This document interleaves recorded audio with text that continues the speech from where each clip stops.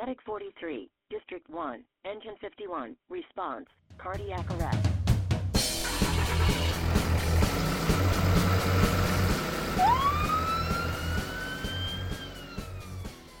Hello, everybody. Welcome again to another edition of the MCHD Paramedic Podcast. This is Dr. Casey Patrick, and today we're going to do a quick mini Journal Club update to our Ross to Cath episode we published last year.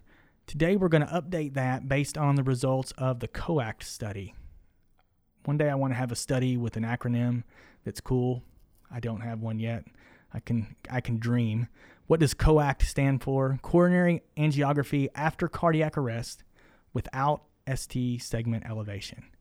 And as you can tell from the title, this applies directly to our Ross to Cath protocol here at MCHD. Just for a quick review, we wrote that protocol based on retrospective data. We know from that retrospective data that about 25 to 50% of VF-VT arrests without STEMI have acute coronary occlusion, and up to 2/3 have significant coronary artery disease. Improved mortality has been seen in retrospective studies, along with improved neuro outcomes with early cath post-arrest, both in VT-VF arrest patients and non-shockable arrest patients. So based on that data, we pushed here in Montgomery County for EMS alert and activation in selected arrest patients without STEMI.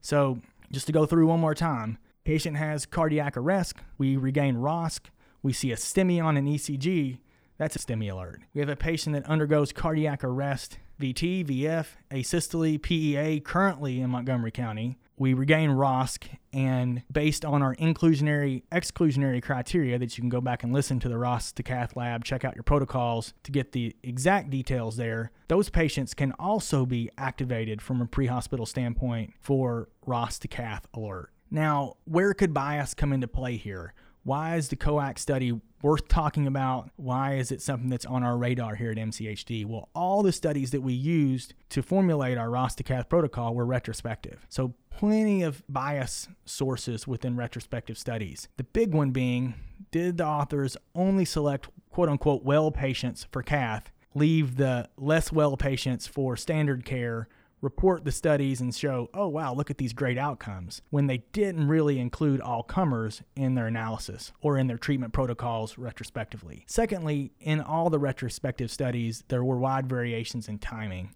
So from study to study, when these patients went emergently versus delayed, it varied throughout.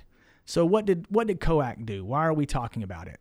I like to think about it from a who, what, when, where, and how standpoint. Again, as we talked about on our other Journal Club minis here, I'm not an EBM guru, but I'll do my best to guide you guys through this. So who did the study? It was Lemkes et al. It's in the New England Journal of Medicine. It's a prospective, randomized, multi-center, actually 19-center study. It was done from January of 2015 to July of 18, so 3 years plus. Where? In the Netherlands, so it's a Dutch study. And how did they do it? What was the endpoint? What were they looking for? They looked at 90-day mortality as the primary outcome from over 500 post-arrest patients without STEMI randomized to immediate heart cath or delayed heart cath based on randomization. Key in this study is the initial rhythms were all shockable.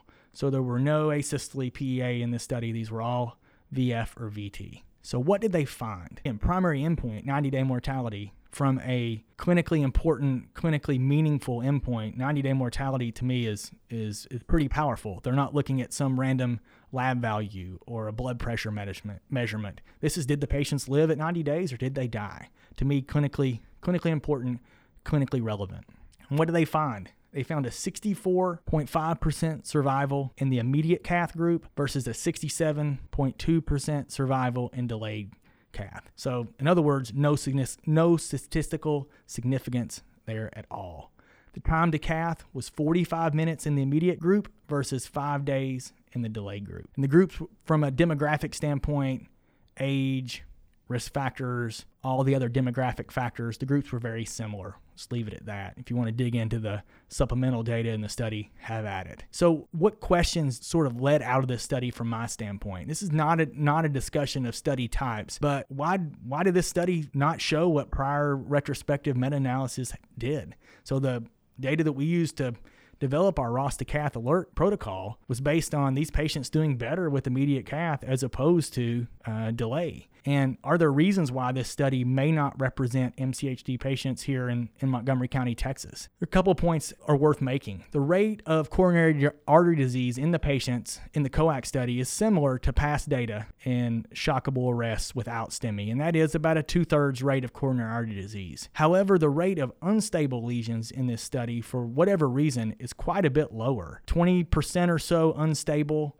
with an acute thrombosis rate of only around 5%. So if you extrapolate a little bit with your mind and say, okay, for whatever reason, these 500 patients had less acute thrombosis, then obviously this could result in less benefit for immediate cath. Secondly, these were Dutch patients. Do Dutch patients correlate to Texan patients? And the answer there is maybe not. So what should we do now? What do we do with the data? This is the first prospective data on this group of patients, on post-arrest shockable rhythm patients with no STEMI.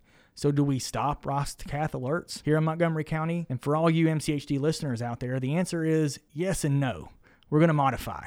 So currently our MCHD protocol reads that we can ROS to cath alert any post-arrest patient. We are going to modify our protocol and say that use the exact same inclusion-exclusion criteria as before, but we're only going to alert patients with an initial shockable rhythm. This data is strong enough where we feel confident that that's the right decision for now.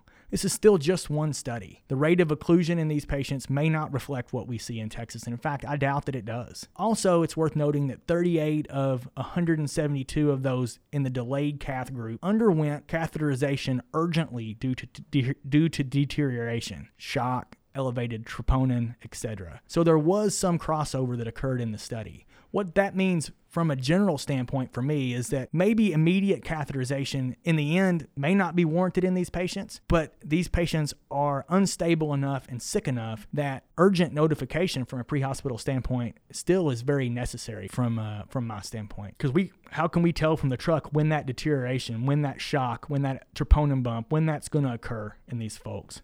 And just as before, and we talked about in the prior ROS to cath podcast, this is just a notification. We're not rolling into the ED with weapons and machetes forcing the ED and the cardiologist to take these patients to the cath lab.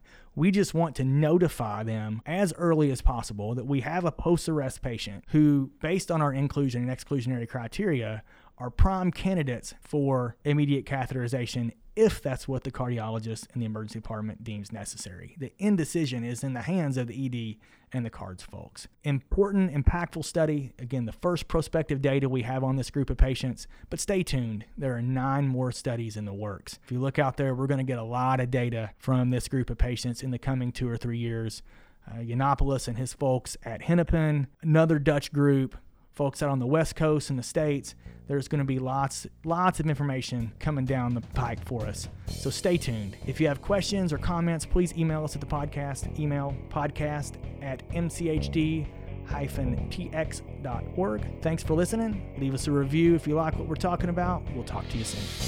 This podcast was brought to you by the Montgomery County Hospital District, Texas. Production and editing by Andrew Adams. Questions or comments, which are always welcome, can be sent to podcast@mchd-tx.org. Make sure to subscribe above to keep updated to all our future casts. Music, copyright, Kevin MacLeod, Incompetech.com, licensed under Creative Commons by Attribution 3.0.